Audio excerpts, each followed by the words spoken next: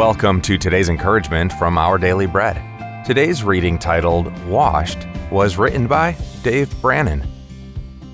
My friend Bill described Gerard, an acquaintance of his, as being very far from God for a very long time.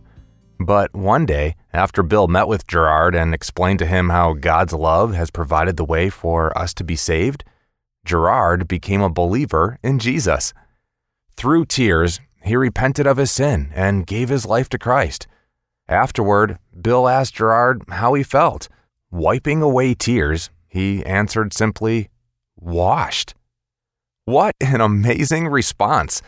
That's precisely the essence of salvation, made possible through faith in Jesus' sacrifice for us on the cross. In 1 Corinthians chapter 6, after Paul gives examples of how disobedience against God leads to separation from Him, he says, "That is what some of you were, but you were washed, you were sanctified, you were justified in the name of the Lord Jesus Christ." Washed, sanctified, justified. Words that point to believers being forgiven and made right with Him. Titus chapter 3 verses 4 and 5 tells us more about this miraculous thing called salvation. God, our Savior, saved us, not because of righteous things we had done, but because of His mercy. He saved us through the washing of rebirth. Our sin keeps us from God, but through faith in Jesus, sin's penalty is washed away. We become new creations, gain access to our Heavenly Father, and are made clean. He alone provides what we need to be washed.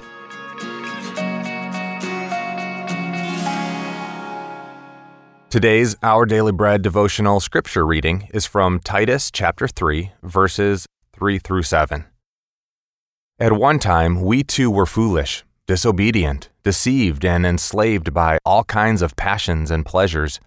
We lived in malice and envy, being hated and hating one another. But when the kindness and love of God our Savior appeared, He saved us, not because of righteous things we had done, but because of His mercy. He saved us through the washing of rebirth and renewal by the Holy Spirit, whom He poured out on us generously through Jesus Christ our Savior, so that, having been justified by His grace, we might become heirs, having the hope of eternal life.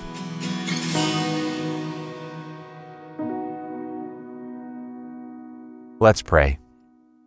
Dear Jesus, we know we've sinned against You, and when we sin, it's like we build a wall between us. But Lord, You have torn down that wall and are inviting us to be reunited with You. May we fully receive Your forgiveness and realize the beautiful freedom we have as You live in and through us. Thank You, Jesus. It's in Your name we pray. Amen. Thanks for listening today. I'm Stephen, and this encouragement was provided by Our Daily Bread Ministries.